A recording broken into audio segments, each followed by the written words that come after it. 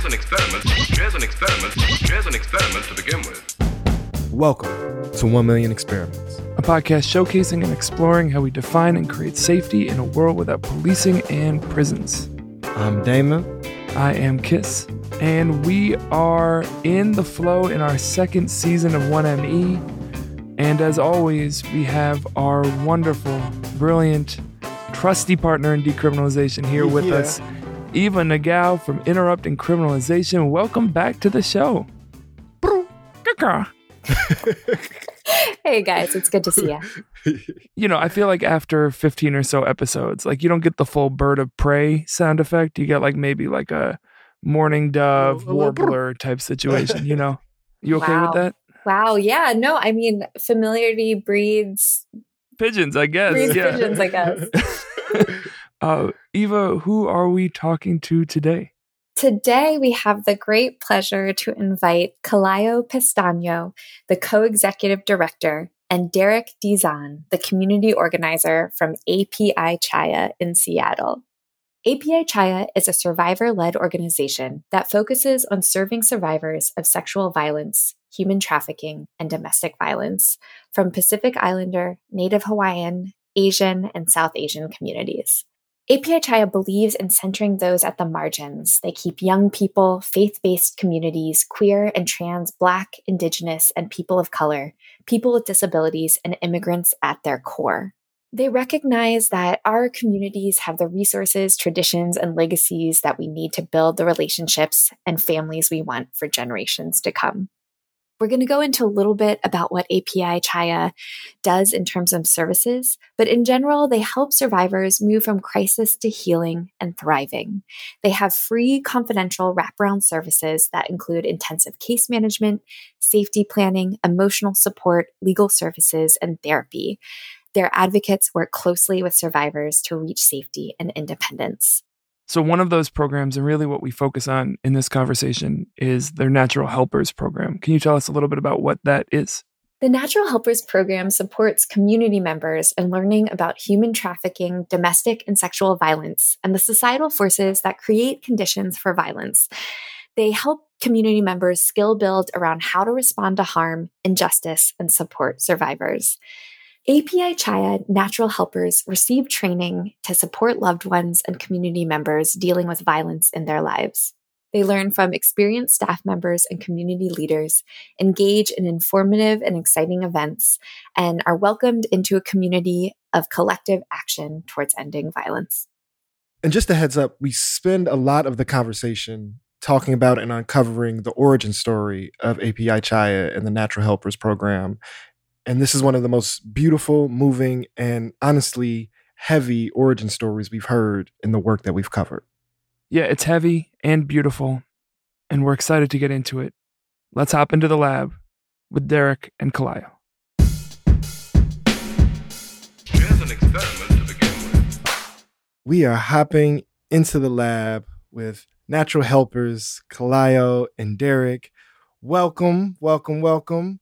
We got to give the sound effect. Yeah, let's go back. Let's do that again. That was Come on, like as if we've never done this. We were a little rusty. I was waiting on you, and I was going to accent. And I was waiting on you. It's a whole thing. Yeah. No, we double dutched that improperly. All right, let's do it again.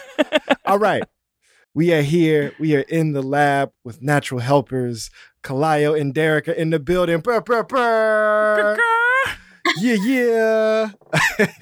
See why we went back for that? That's what we're bringing in. That's how we do this. So that was definitely needed. Yes. Welcome to the 1 Million Experiments Lab. And we like to start all of our conversations with a tradition, and that is a 2-part question. And this question centers around time. So in this time, and define time however you will, this day, this hour, this season, this lifetime, in this time, how is the world treating you, and how are you treating the world? Ooh, that's like a whole podcast right there. It could be. I could get us started. In this time, the world is treating me with some grace and some fun retrograde energies around like scheduling and the way that we are aligning all together, really in terms of time. I have like a baby who's almost 2, and that's like much of how I interact with the world is with and through my child. So that's very fun, and feels, new and exciting in so many ways, like exploring and experiencing new things through their lens. And how I'm treating the world, I am really just trying to like extend emotionally and spiritually somewhere in the Pacific Northwest, because it's hard to let go. It's a glorious time here, and it's been a really sweet summer. And so, yeah, and then also just trying to make small changes in the realm of my own like control, and hopefully that ripples out to just more good things in the world. What about you, Derek? How's the world treating you, and how are you treating the world? I feel like the world is so fast right now. I think about like where I am at in my life and the life that has been before me, and thinking to myself, how did I get here?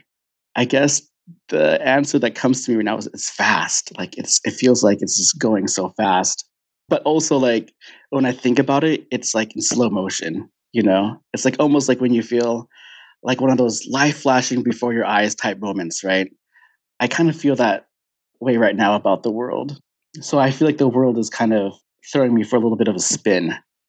And how am I giving back to it? I'm just letting it do its thing, I'm letting You're just over here I'm spinning. spinning around in the whirlwind and just kind of witnessing it do whatever it needs to do to me, and seeing how I can be helpful in the whirlwind of it all. And try not to get too dizzy, I imagine. Doing a little twirl. Yes, doing a little twirl. So, Derek, you mentioned this question of like, how did we get here? How did I, get in this life that I'm building? And I think we want to kind of start on the organizational end with a similar question, which is, we have this very fraught, tenuous metaphor that we use because neither Damon or I were like star science students, but we made a science metaphor podcast. But we do know an experiment starts with a hypothesis. And so when we talk about natural helpers, when it was starting in the days, months, weeks before it, existed in any form, what was the hypothesis behind it, and what it could make possible in this world? I'm not sure if there was necessarily a hypothesis. It came out as an organic action. It didn't necessarily come out of like, if we do this, then we will expect this to happen, right? I feel like the Natural Helpers program grew out of, this is happening now, so let's just do it now, if that makes sense. Am I understanding hypotheses right? I'm also not a science person, but that's my understanding of hypotheses, right?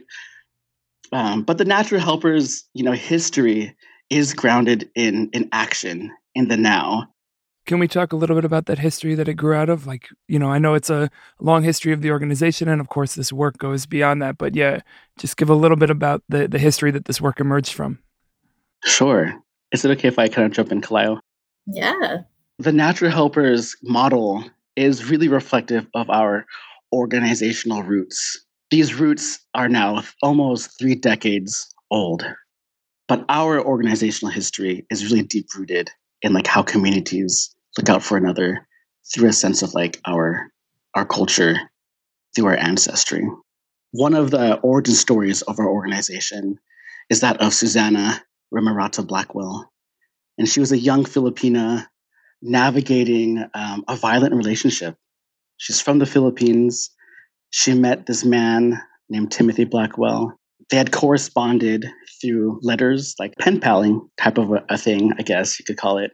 But really it was through this like catalog where women from foreign countries were advertised for foreign men to kind of make these relationships and have these kind of connections. But for women in the Philippines, it was kind of advertised as like, let's have a pen pal. Let's like practice your English. And so Susanna met this man named Timothy in the early 1990s, through this cataloging business. And it soon grew into an actual relationship. Shortly after, Timothy went to the Philippines, married Susanna, and brought her back to Washington State. I don't know if you all have been to Washington State before, especially during the winter. And that is when Susanna came here. But it's very different than the Philippines. It's like super cold. There's like no sun. Obviously, it's a different culture, a different language. And so she was really brought here out of her ecosystem, right? Out of her family support, out of her land, her people, her language. Unfortunately, soon after she was brought over here, Timothy began being violent towards her, making threats, being physically and sexually abusive. She didn't know many people at the time. In fact, I don't think she knew any people at the time. So she was really isolated. And not only was she like socially isolated, I think like spiritually and culturally, she was also without that connection. You know, at that time when she was surviving this violent relationship, she called home to one of her friends and let her know, like, hey, this is my situation. This is what's happening to me.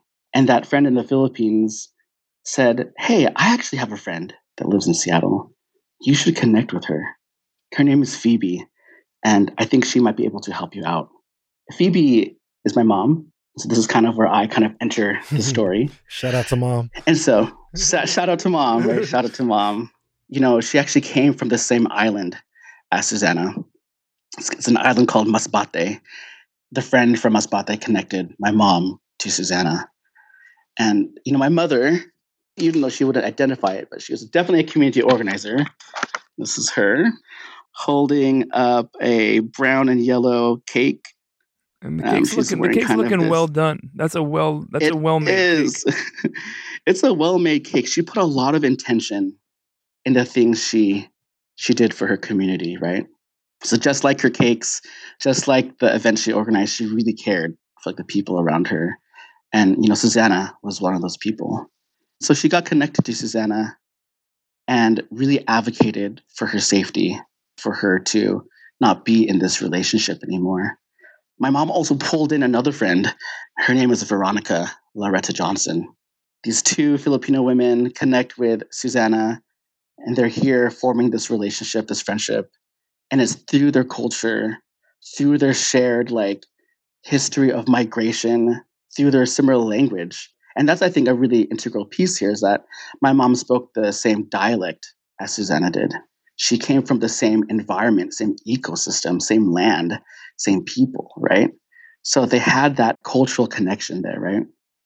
It's really through their friendship that they were able to connect her to local resources, getting a lawyer, helping her get shelter. I think at one point, my family even housed Susanna. I even remember as a child having Susanna and Timothy over at my family home and them having meetings in like the living room that I wasn't allowed to be involved with, right? And so already we see like this community grounded in culture, looking out for each other with the tools that they have, trying to provide resources and like, you know, mitigation to this really like awful relationship. They just started the divorce court procedures. And, you know, I think that lasted several months, you know, and in that time, Susanna was out here living her life. Unfortunately, at the end of the divorce court hearing in the King County Courthouse in Seattle, Timothy was able to sneak in a gun into the courthouse. My mother was there as a witness, as an advocate. So was Veronica. And at the last day of the proceedings, Timothy killed Susanna, who was at that time pregnant with her baby. He killed my mother, and he also killed Veronica as well. You know, when that happened, a lot of folks in the community were like, what is this? Why is this happening in our community? And, you know, unfortunately, this wasn't like the first of its kind in Seattle in the 1990s in the Asian and Pacific Islander community. But what made this case really particular was that it was done in a federal office. It made both local, national, and global news at the time. Here locally, people were kind of trying to wrap our heads around why does gender-based violence occur in our communities? What are the pushes and pulls and contributions as to why this exists? I think on a personal note, for me, I was just shy of 5 years old. And so I was really confused. I was trying to wrap my own head around, what does that mean? She died. What does it mean to not have your mom here? I think I was kind of like trying to understand that as a child. But, aside from how it was impacting my family in a really tremendous way, it was also impacting like our community. And it really galvanized people in the Seattle area, Asian and Pacific Islander people and South Asian folks to come together to really ask these questions. What we did know is that we needed more education around why gender-based violence exists. And at that time, a lot of people, at least in the Filipino community, were doing a lot of like anti-imperial organizing in the Philippines, and also in the US too. And so people were drawing the lines of like, what does it mean to come from a colonized country? What does it mean to come from a place where resources are being taken from our land, which forces people to migrate out and be displaced in this land? And what does it mean for those people to continue to survive here, especially as we come from a legacy of imperialism and colonialism, especially if you're a woman or femme? From these kind of discussions and desire to learn more and to know more about prevention, about why this happens in our community, the Natural Helpers training was born to really delve in to understanding more why this happens and also providing resources and how to support survivors in the community. Just how Phoebe and Veronica did, right? Like they weren't lawyers, they weren't social workers, didn't have master's degrees. My mom went to the local community college to learn how to decorate cakes. I mean, she was a midwife, I will say too. But these weren't people who were knowledgeable in like systems of oppression. These were people who knew who they were in connection to their land, in connection to their language, their ancestry. And they use that as a tool to really care for each other. And so the Natural Helpers program does come from that legacy of using what we have to really understand and support survivors in our community. I just did a lot of talking there.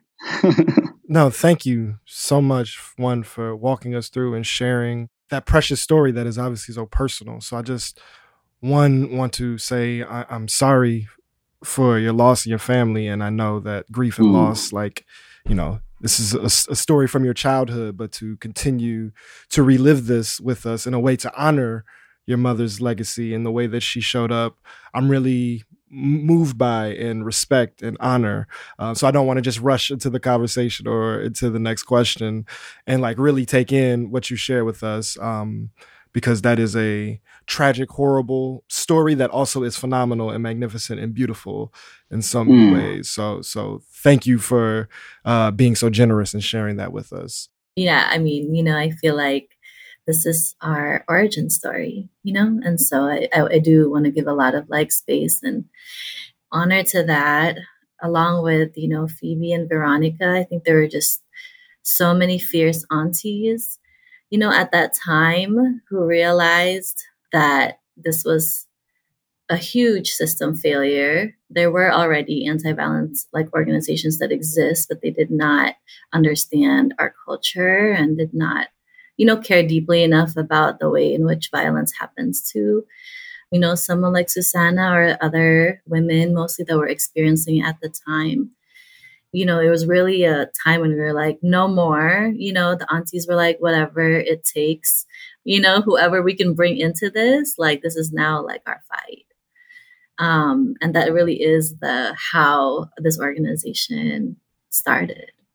Yeah, this is such a precious point of origin. And I think I have a question out of how you name the story that I'm interested in from two perspectives. So in the way that you name the loss for this community, the response was not just how do we respond? What are our tactics for interruption at the point of conflict and physical harm? The question you named time and time again is, why does this happen? Which often in the face of this crisis, folks don't have the space or the wherewithal or the bandwidth to hold, just even conceiving of asking that question. So I'm very curious, how y'all went about pursuing that inquiry. That's a big question that I'm sure has a bunch of sub questions, and what were some of the answers that emerged that you were able to hold. But I'm curious about it from two different perspectives. So one, Kalao, you may be able to hold like as an organization and as facilitators and as the folks taking responsibility. But Derek, I'm really curious from your perspective as a 5-year-old young person who is understanding yourself and the world through this tragic, traumatic loss. Your existence is now being shaped by the pursuance of this question. We've talked a lot in this show in previous episodes about how do we make these movements and these conversations intergenerational? How do we talk to our young people? And we don't often center those who are impacted by the violence. We think of young people as just like passive spectators. So as an organization, how did y'all pursue asking that question and what answers emerged? And Derek, for you as a child learning about the world through asking this question, how did that shape your understanding? It's a big question. It's a big question, So but y'all bite off what you can. I really appreciate that question, Damon. And so thank you for asking. I will do my very best to think in my 33-year-old brain. It doesn't have to be from when you were 5. The years that followed. It could be your retrospect on it. And I think it's really interesting to ask this question, especially as an adult. I think when children, really anybody, but especially children, when they experience trauma, it impacts the brain in such a way where sometimes when that child grows into adulthood, they may have blanks, like pieces of memory that have just been like cut off from their life. Pieces of their childhood that they can't recall. Part of that is a survival mechanism for people to kind of continue to live their life as they hold this trauma. Not able to recollect is how trauma has impacted my own brain. Maybe I'll have more memory 10 years from now. Maybe my body will say, okay, you're ready at this point. Let's kind of tap into that memory and allow you to feel that. Maybe right now my body's telling me, I don't know if you can remember that right now, However, I will share what I can remember. And what I can share is that grief and trauma and violence was not talked about in my family, even as it actively occurred throughout my childhood into my adulthood. And so when this happened, my family didn't necessarily have the words for it. And that's okay. We always don't have the words to describe our pain, especially within the context of already surviving America. Like our family already experienced so much grief having to leave our homelands and to resettle here. And now this violent event happens. And now we're expected to make sense of it all, right? And so I think for the adults in my life, they're also trying to figure it out. And of course, young people learn from adults, right? And so if adults in our life are not saying things and are having a hard time vocalizing or processing grief and trauma, they're going to reflect that back to their children, right? And so their children are also not going to know how to use words, how to express their trauma. So personally, I would say that my family really had this kind of like force field around each other of numbness, of like not really talking about what actually happened, but really trying to tend to what's like, can we get food on the table? Like, how are we going to get to school? How are we going to like maintain some sort of normalcy? No one told me your mother was murdered. My family is also really religious, so a lot of the stories were cloaked with like, it was her time, or she's sleeping now, or she's with God, or she's with Jesus. I'm like, okay, well, that's terrifying. Like, if being with Jesus means I'm no longer with the people who I love and who are supposed to protect me, then that's a really scary thing to like imagine, right? That kind of instilled a lot of like religious fear. However, I will say like my family did the best they could. In regards to Susanna's case, I didn't really learn about it until I was like 12 or 13. Like when the internet was just coming out and people would like go on like AOL or like MSN and like type their name in and be like, oh, like what comes up? I only still do that as an adult, but Yeah, no, when the internet was, we're all doing it. None of us are talking about we're it. all I Googling understand. ourselves, We're all right? Googling ourselves. But I think this was when the internet came out. My school had like a new computer lab. Everyone went downstairs in the computer lab was like typing all sorts of nonsense, typing in their names. And I was like, okay, well, I want to do that too. Like, I want to type in my name. And immediately, like, the first thing that popped up was like, Phoebe dead, mother of 3, survived by 3 children, youngest Derek, 5 years old. I think for me, I wasn't sure if I was ready for it. I was like this 13, so I clicked on it, and it was a full article from the Seattle Times in detail, like what happened. So I read it, and I was kind of like really blown away of what I found. I now know a little bit more. But again, the adults in my life weren't necessarily talking about it. And so I kind of kept it on the down low for a while. Fast forward like 5 or 6 years later, when I'm in college, an undergrad, I'm at home and I find this little leaflet in the recycle bin. And it's an invitation from the API Women and Family Safety Center. And it says, like, you're invited to this vigil to remember lives lost to domestic violence, to honor Susanna, Phoebe, and Veronica. I'm pretty sure my dad tossed it in the recycling bin. I knew of these vigils that were put on by the Women and Family Safety Center. My brother had spoken at it, in years past, but I never attended myself. But something told me, like, when I was 19, when I pulled that leaflet out of the recycling bin, that I should go see what this is all about, especially if it has to do with, like, my mother's case, my mother's death, right? So I went to the vigil, which is held at the King County Courthouse where the murders happened. I went by myself. I didn't tell anybody. The vigil itself is hosted in one of like the chambers in the courtroom, not the exact chamber it happened, but in one of the courtrooms. So I remember myself just like intellectually understanding, like, yeah, this is where my mother died. And it felt really like important and really nerve-wracking and anxiety-inducing to be there. I think especially by myself. I passed through the metal detectors. I passed the plaque that has her name on it. I took the elevators up to whatever floor the vigil was on. And I kind of like allowed myself to be in the back pew. And it was really amazing. I saw people like chanting, like, remember Phoebe, remember Susanna, remember Veronica. I was hearing people having active discussions about domestic violence, about sexual violence, about how we come together as a community to honor those who died, but also celebrate our survivorship, our collective survivorship. There was food. There was like a big old potluck.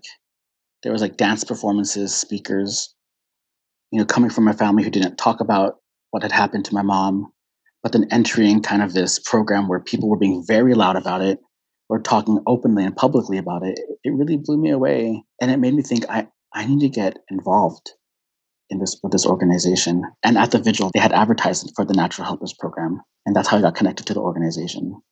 And so I don't think I mentioned this when I introduced myself, but I'm actually one of the community organizing program managers.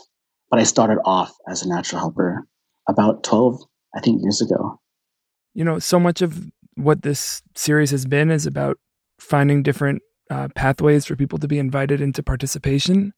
One, just so grateful again for you sharing the particulars of your life and your path with it. And I think part of where it's useful is, I think for many people, grief is a pathway into participation in that kind of non-linearity of that grief. And so it's really impactful when there's a container for people to step into. So Kalayo, whether as an individual or on the organizational side, someone had to build that vigil, someone had to get that food there, someone had to, handle the permitting and the permissions and get the dancers and all that. Like, how do you think about creating the space for people who are, confronting that grief to not even just transform it into action, but to hold it and take action from it? Yeah, so the vigil is actually, such a powerful catalyst, right? It's been happening every single year since the murders. And for the most part, it's been happening at the courthouse. Part of what, some of the founders did was kind of demand that we be given that space to mourn and to properly like hold the grief in community. And, this story, it like has really woven in so many different stories of surviving in our communities, right? For folks that we have lost and we still have to continue without them. And for, survivors that we've been able to support, and are around or are now part of our ecosystem and part of supporting other survivors, right? That's like almost all of us at APA Chaya have survived gender-based violence. For myself, it was in childhood, right, within my family, where there was violence towards my mother and myself and my siblings. And I remember going to my first vigil, and I remember I went to actually a parenting support group, which is also one of the origins of the natural helpers. So I was doing childcare for the kids. And I remember being like, oh, these kids are like me and my siblings. I started as a volunteer coordinator and thus was like kind of interested with this natural helpers program.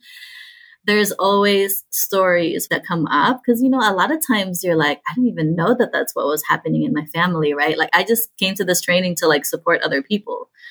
And then you're like, this is something that I wish my family would have had, right? And that happens so much. And so whether it's like during or right after the trainings, so much of our work is holding the stories, holding the grief, holding the loss, but also like the resilience of our communities in being able to respond in such a loving way, to be able to feel like, as somebody who has been impacted by this, I want to figure out how to keep this from happening again. I want to support a survivor in my life.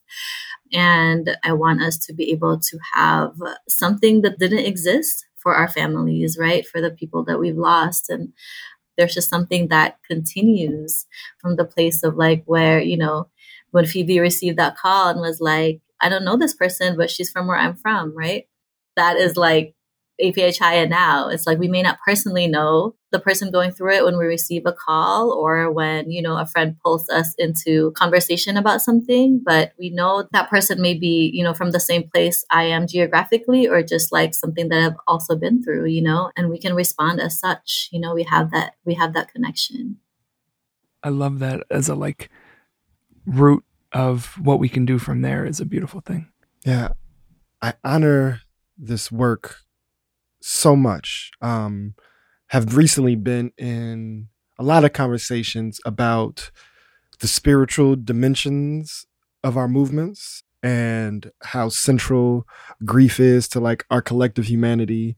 And one, the compounded harm that happens when there's not proper space made for grief. But two, the generative possibilities when we actually approach grief collectively and culturally and communally.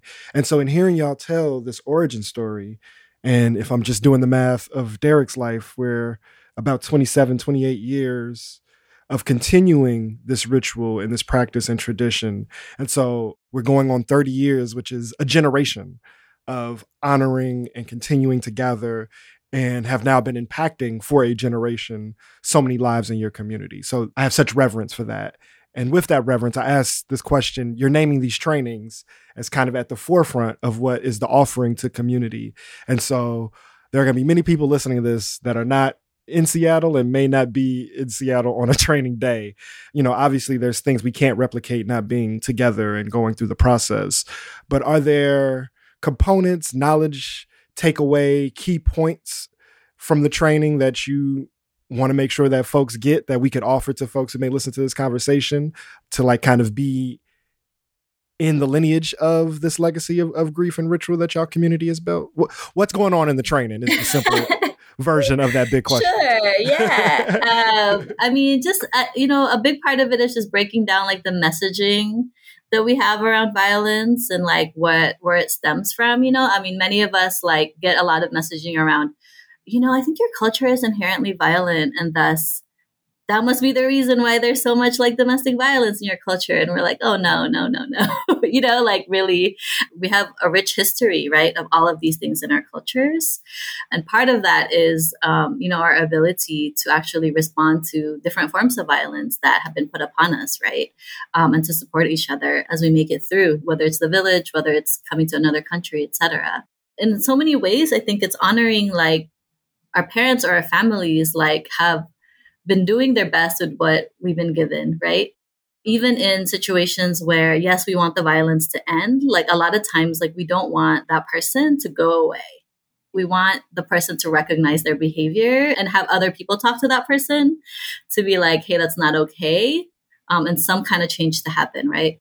I think growing our ability to like hold space for like complexity, hold space for like so much shit is going on in our world. And that's part of the reason why, that's showing up in this way, like in our family, in our household, right? And that like we want to make sure that the survivor, that they can kind of understand that this is not their fault. Because that's so much of what we internalize when we grow up in these kind of homes. It's like we're doing something that's causing this violence to happen to us. So it's important to like have a way to recognize that like, okay, these are some reasons why it's happening and it's not our fault. A natural helper, really like out in the world, if you think about, like someone who like works at a church or someone who works like at a salon or even like your bartender, when you're talking to someone, about it, is really just holding space, right? And kind of like affirming and reflecting like, hey, this is happening to you. This is really sad that it's happening to you and it shouldn't be happening to you. And like, let's figure out what resources out there we have, that are like within reach. And I think want to make sure that we honor the fact that API Chaya is a merged organization of the Safety Center in Chaya. And, within the South Asian communities, a lot of the similar things were happening at the same time, right? In the mid-90s. And so in our recalling of this particular history, there are also similar conversations that were happening that led to the formation of Chaya. And so much of their work is actually within Muslim communities and it's called the Peaceful Families Project. And it's also another really powerful example of how communities come together. And it's very similar to the natural helpers. And now it's kind of like exists all in one place.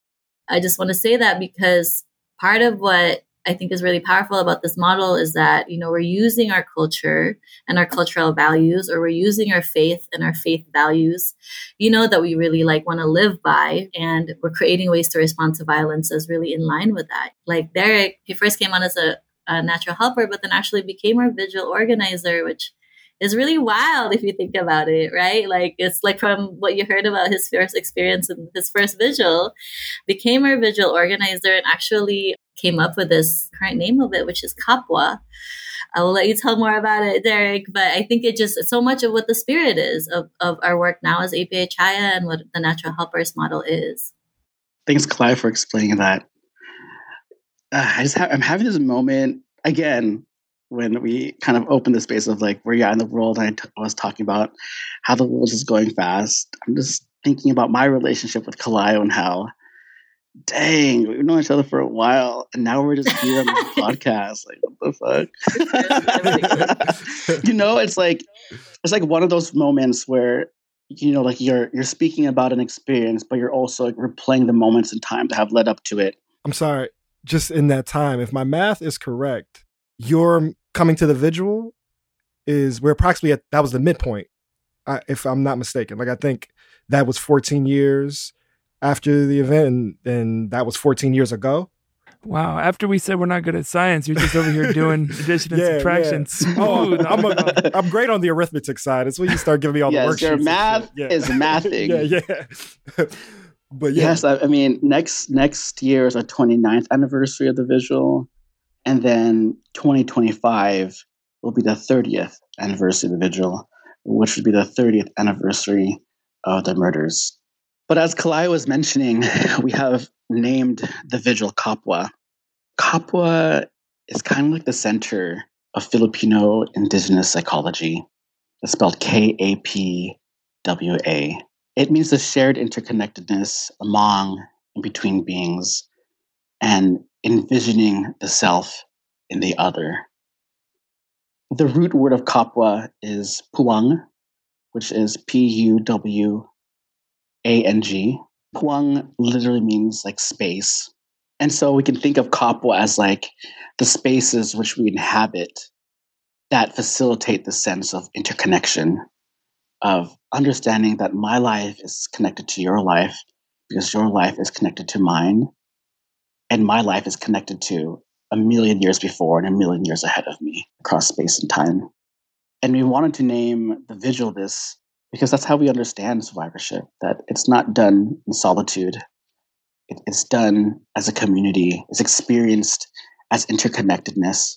The vigil serves as a place and moment in time where we can feel into each other's grief, feel into each other's sorrow, feel into each other's collective survivorship, in hopes that that's where that transformation can happen. When you can understand that your grief is interconnected with mine because we've experienced similar violences, experienced similar losses, then the narrative and the stories transform with how we create meaning from these experiences, right? And I think that's where cultural work is so important, because that is how we facilitate the sense of interconnection of Kapwa through celebrating our culture and using the tools that our ancestors gave us as a way to prevent violence to happen, as a way to connect to one another, as a way to have hard conversations. I should also mention that I'm a grief therapist. So kind of like my trajectory in my life has kind of pushed me from doing like vigil organizing, like youth prevention work, to, I went to grad school and, did all that stuff. And now I'm a grief therapist, right? And there's an aspect of like grief counseling, which is called restorative retelling. And it's a model of grief therapy which allows the griever to retell the story in the face of a violent loss. What happens when we experience violence and traumatic grief in our life is that it takes away our agency, right? It takes our way of like being in that story, because now the story is in the hands of somebody else's determination over who we are as a person, over our bodies, or over our people in regards to systems, right?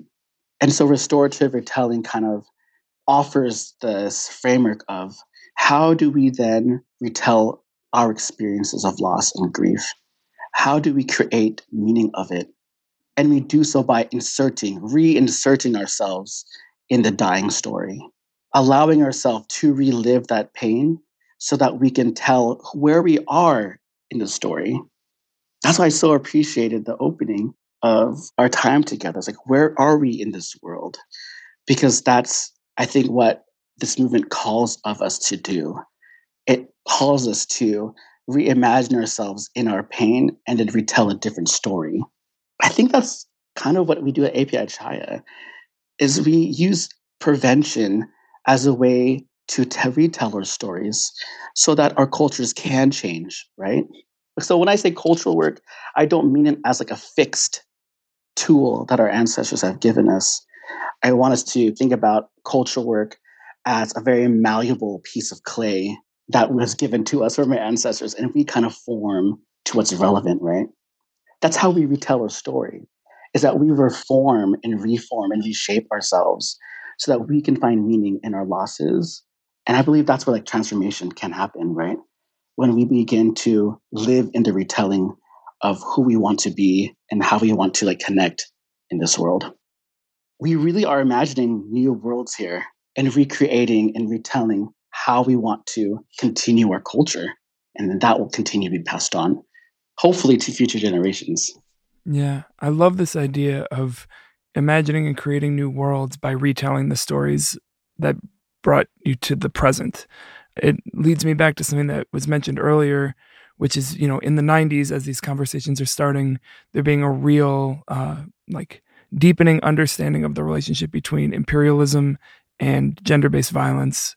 And I'm wondering, in doing that culture work, that retelling, how that piece of the story, that framing of the story, has been reshaped either for y'all or when talking with other people within your community. Like, how has the work of addressing how partners address violence between themselves changed the way people understand the trajectory of a colonial past and the remainders, the strands that don't disappear from that?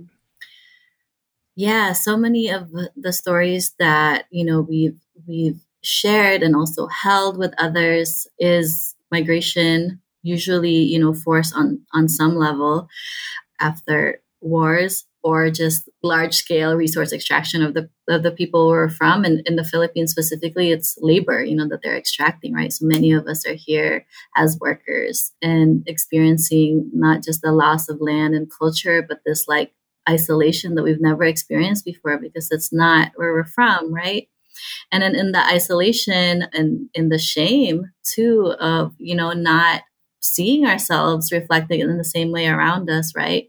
And the messages that we're less than, in this land. I mean, like many of us come, even with like advanced degrees and come here and do, really essential caring labor, but for very little pay and with very little dignity. And so I think really like the isolation and the shame really play so much into how the violence happens, within our home and our households. The silence continues, right? Like in Derek's family, that was a big part of, just the aftermath of that traumatic event. And in my family, similarly to this day, I think, nobody brings up what happened in our family, right? I mean, I do, but generally nobody brings it up unless like, it's like something terrible happens. And then we kind of, have like a entry point to that again, right?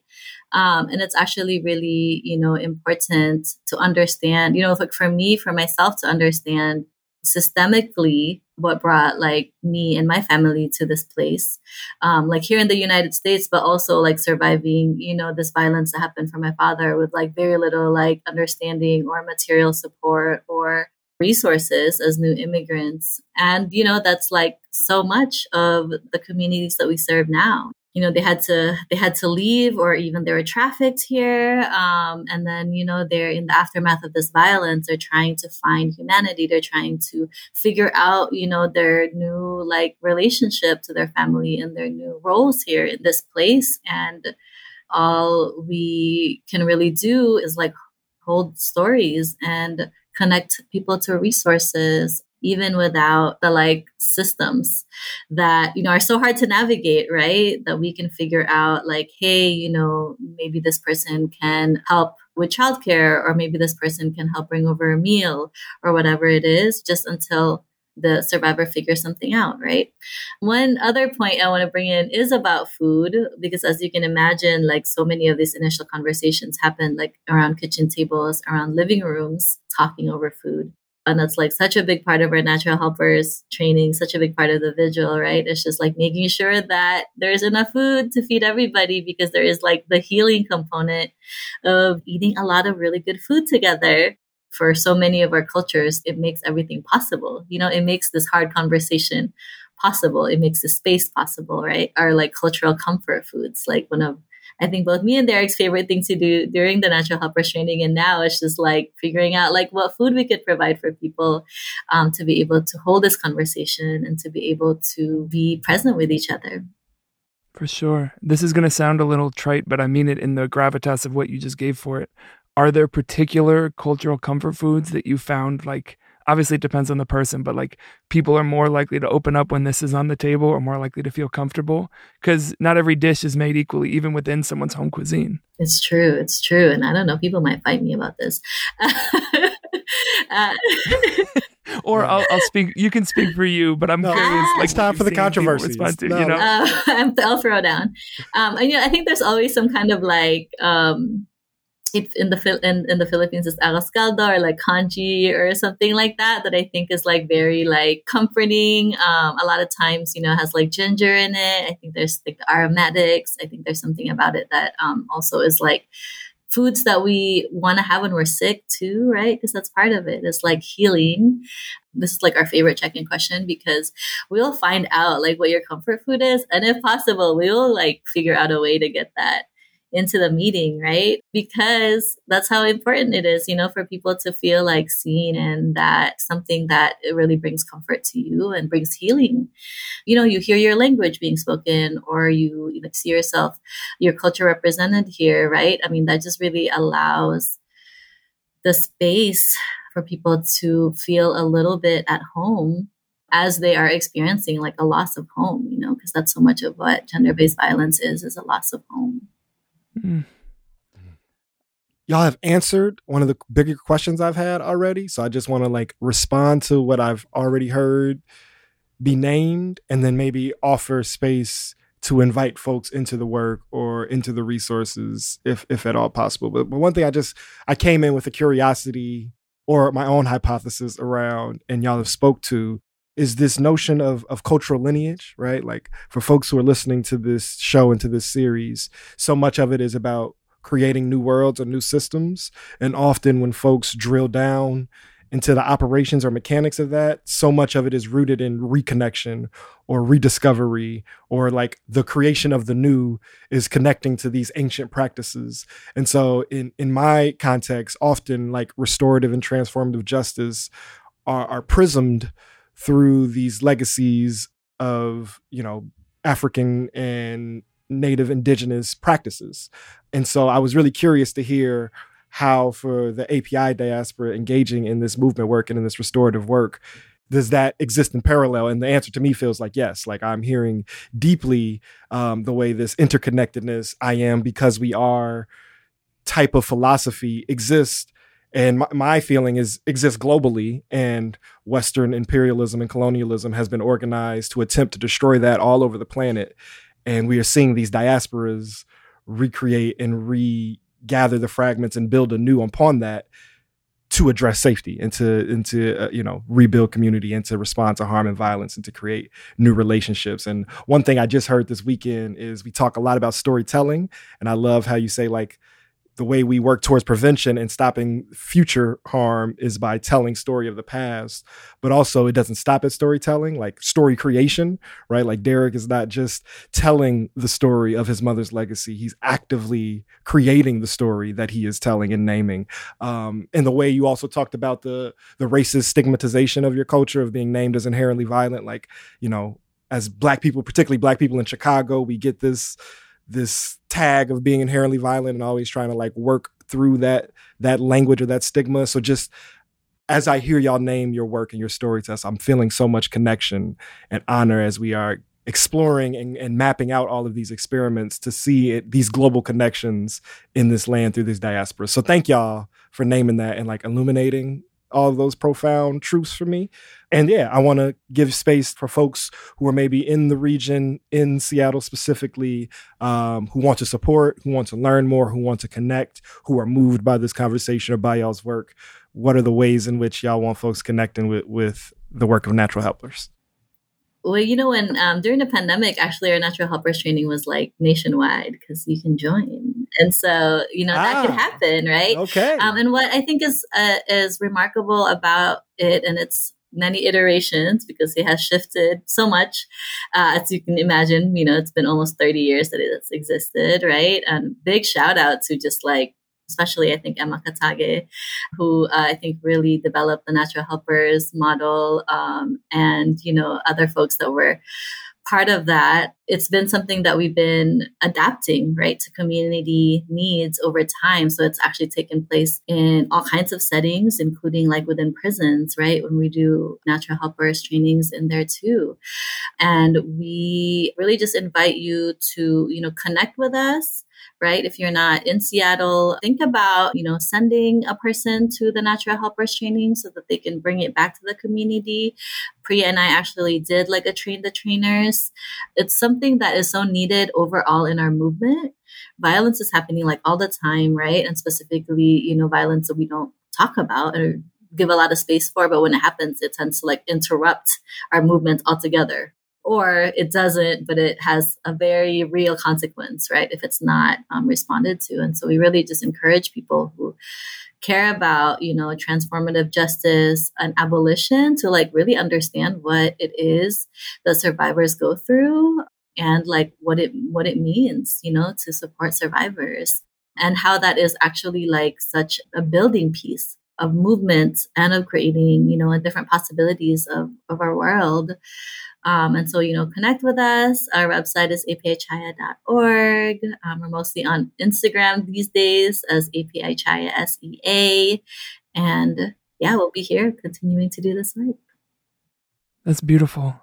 I have one last question, which is part of our fraught metaphor. So bear with us. Thank y'all for your time. If someone were, coming to y'all, not to replicate the same model, but to build off of what y'all have made, someone's interested in building something similar, in that spirit of the experiment being replicated, like what do you feel like people really need to know as they step into trying to do this work, maybe for the first time for them? I feel like assessing like what you already have, like what are the tools that you have, what are the resources that are around you, who's in your community. Like Kalai was talking about, your barber, the person at the grocery store, that auntie that you see at the park, like feeding the ducks. Like these are all people in your community that are well resourced, right? Everybody has a certain gift. Everybody has a connection and tool that they can offer your training or your community. So thinking about where you can draw from the environment, from your ecosystem, from yourself, from your own experiences, I think that's like a great place to start. One piece on that, so really starting with that self-reflection piece, like this work is not easy, like a lot of the work that we choose, and it requires, some amount of just, emotional presence and stamina.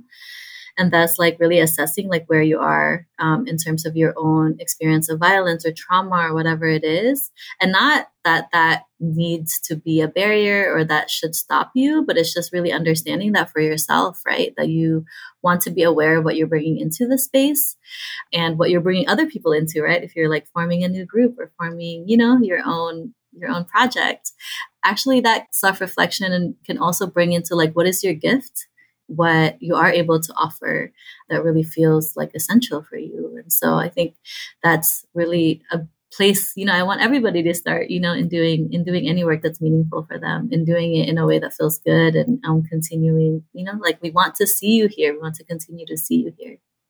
Well, thank you for the contribution and the gifts and the resource and the brilliance that y'all brought to this conversation. Yeah, it's been a joy to spend some time with you. Yeah, thank you. It's really an honor to learn this story. Thank you all so much.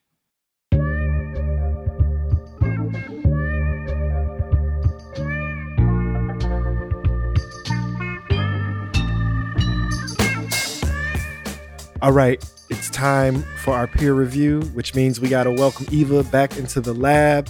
Eva, what an amazing story. What are some of the things that you are taking or picking up from this conversation with natural helpers? Hoping I don't offend all my peers.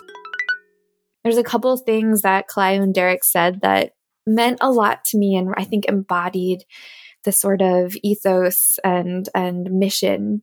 Talking about the organizing as a making and remaking of home. I mean, I love when they said the aunties are like, whatever it takes. Like that is API Chaya, is the auntie saying whatever it takes, but that there are these hyper local networks, the kinds of things that we like to feature on this show, that are tied to hyper local networks transnationally. This very tight-knit community of organizing that has been, growing and sustained in Seattle since the 1980s is born out of organizing that is growing and sustained out of the Philippines for much longer than that, of the family ties, the community ties, the village ties. It's such a demonstration of what we can do ourselves, the resources, the energy, the community that we can find with each other, and also how that supports deprofessionalization and centering of, experience and expertise in our organizations. So I really appreciate all the heart that was brought to the interview, and how that is what API Chaya is, against all odds, imperialism, colonialization, gender-based violence. We find this group of people who just bring so much joy and energy to this space and to the work that they do. It really was so moving. I have some deep takeaways, but I think one of the things that's coming to the top is just like the power of effective storytelling, and just the admiration I have for Derek as how he facilitates people into this work. He could have just come on mic and said, yeah, I'm an organizer. I lost my mother. She was supporting someone surviving gender-based violence. And then when I got to college, I joined the organization. But in the way in which he took us through that narrative, and it wasn't until a few seconds before we got to the courtroom that I even realized what was happening and the importance of who I was talking to, and how we didn't know coming into the interview either. Yeah. And so how this was shaping his whole life. And so by the time he gets to the impact of the loss on him, or he's shown us the picture of his mother, I am brought to that place, which is what's really needed for folks to move and to activate. Like, you have to touch the human elements of what this means, and the real empathy to mobilize people. And so, yeah, that really stuck with me. And then in the story, the way time works, and I kind of realized it as we were interviewing, doing my little weird arithmetic, but we're talking to him 14 years after he joined the work, and he joined the work 14 years after losing his mother. So there's something just feeling like cosmic about that. But from a deeper, like, organizing lesson, just the dedication of folks to maintain that space for 14 years and what that consistency made possible. I think about the context of like how I enter movement. And so we have passed 10 years of the Trayvon Martin, murder and verdict. We have approaching 10 years of the Mike Brown murder and the Ferguson uprising. We're at like kind of the decade point, and I see how, myself included, folks feel weary. But if you stop at 10 years, if you stop at 11 years, if you stop at 13 years, Derek never enters that room. And even just realizing that right now, just the honor I have for that community's dedication to keep that room going for 14 years, to be a space to receive him, is really just like mind blowing. And that they didn't do it because he said, "Oh, I want to come and I'm ready to show up." They didn't even know they were going to be there doing what they do regardless. And then he happened to choose to sit in the back of the room that year. I think it's a real testament to what consistency makes possible, especially as we're talking about these experiments that are, a year to 3 to 5 years old, to see a space that has been built across decades, and how the work can shift and evolve and form new partnerships and all that good stuff. But the consistency makes it possible for people to find it when they're ready for it. That seems like a good lesson for people who are, building the scale of what they do, is what can you do that you can sustain until the people who need it are ready for it. Any other takeaways? I really loved the little food throw in at the end there, and that like the food that makes everyone feel most comfortable is like a warm soup, porridge, stew situation that warms you from the inside out. That feels like a real cross-cultural, international organizing tactic that I think everyone could take and use when needed. If Daniel had his way, he could turn every show into a food show. So I know that really warmed your tummy up. But I thought I didn't know what the answer to the question would be. And it was kind of the perfect answer. Is like, absolutely. Yeah, like a kanji, a thick broth into something that just like warms your core, from matzo balls to kanji and everything in the middle. It's always the answer. I think to go back to this, this vigil that's been going on since the early 90s, that, it is still a space for people who have been together grieving since that time to invite new people in and to sustain collective action. And I don't know what the recipe for the soup is that, API Chaya has developed over there. I think, we're getting little inklings of it, these relationships, these meals, these vigils, this real emphasis on people learning who they are through these stories, being able to tell these stories to each other and create new stories together. I think that there is some secret soup ingredient in API Chaya Natural Helpers. Yeah, and you talk about this secret soup. I'm just thinking of like this global pot, this global soup stirring that's been happening all over the world. It brings me to just like a deepening connection to how we think of revolution. As us making the show, I'm sure many folks listening to this show hope for or are participating in a transformative, restorative ethic towards revolutionary change. And when you think of these restorative practices, at the highest form of restorative justice is grief work. When we really talk about what we have to restore, it is not just the harms that our people have survived. It is healing and repairing and transforming from that which has not survived and that which has been taken from us.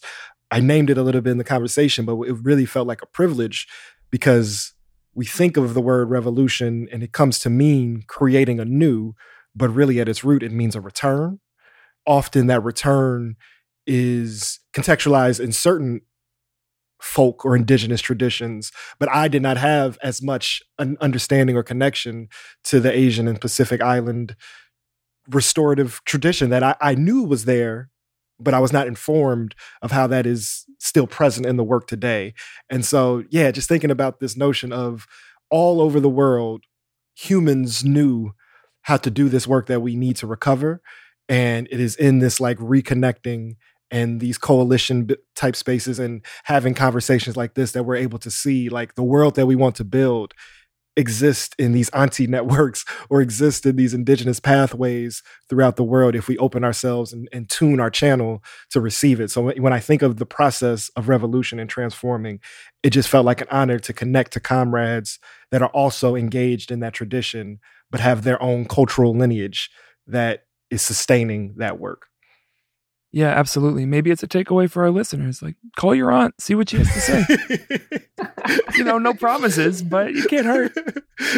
Those are people like, not my auntie, the aunties. Drink the soup, take the ride. Yeah. Call your aunt. Here we go. Yeah, call your aunt. All right, Joe. I feel like the peer review has been done. Eva, where can folks find out more about API Chaya and the Natural Helpers? You can always find out more at API Chaya. That's CHAYA.org. Also, they're on the 1 Million Experiments site, correct? Yes. You can also visit millionexperiments.com, where you can listen to this episode, explore more about the organization, and what else? And you can see the trailer for our new film, 1 Million Experiments, which is now at millionexperiments.com. And keep an eye out for info about screenings and all that good stuff. But like, get your little sneak peek of this film that we made. It's really cool. If you like the show, you should like the movie. I would be really surprised if they were like, no, this is where I draw the line. I stop at the audio. Exactly. All right. So we got that down. Where else can folks plug into the work of interrupting criminalization? Visit us on all the socials at The Boys Make Fun of Me, Interrupt Crim, or Million Experiments.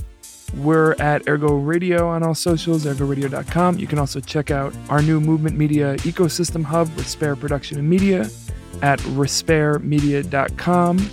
And with that, I think we're good to go. We'll be back in the lab next month with another experiment. But until then, much love to the people. Peace.